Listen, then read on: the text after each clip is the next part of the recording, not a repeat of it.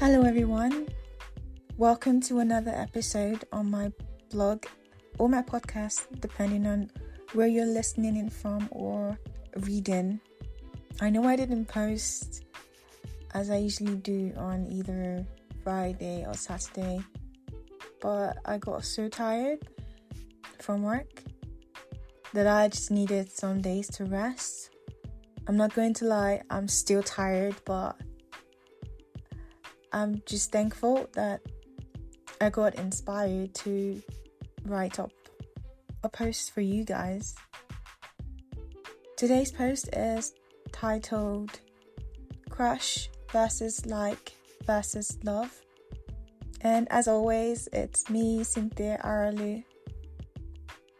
It is entirely possible to get an ego stroke when you find out someone feels any of the above for you. And any of the above refers to crush, like, or love.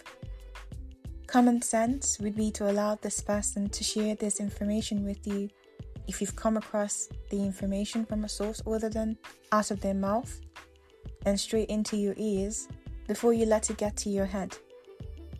Besides, time changes things, and who says a crush felt at some point would persist beyond the day it is brought to your awareness? Anyone wise would not place much stock on a crush. A crush is basically a cute way of saying infatuation. It isn't based on knowing a person. Once one becomes aware of certain negative characteristics of the object of attraction, a crush dies.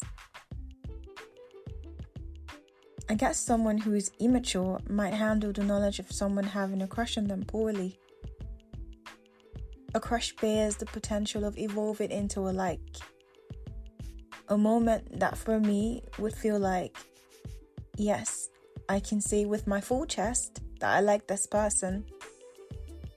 I am proud to be associated with this human.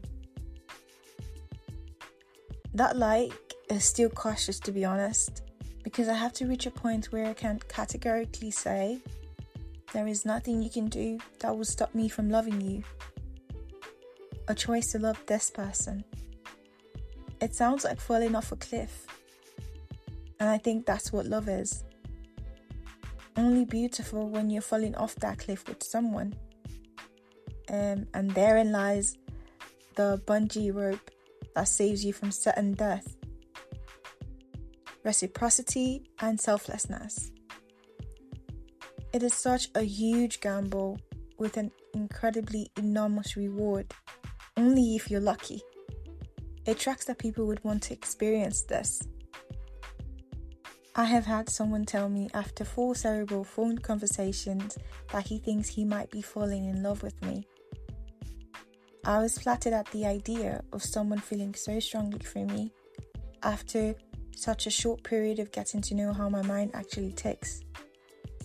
However, we did have quite a lot of profound conversations every time we spoke.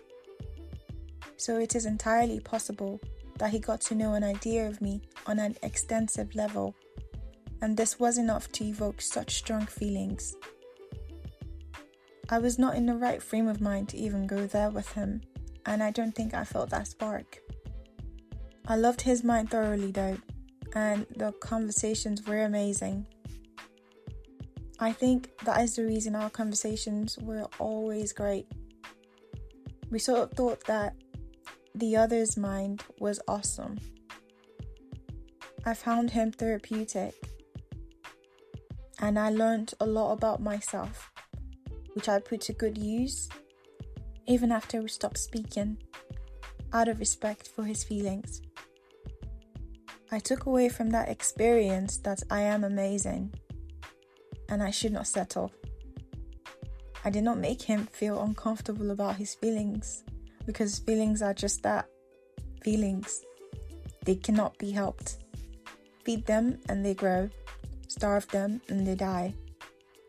Ultimately, feelings should be acknowledged, understood better, and respected.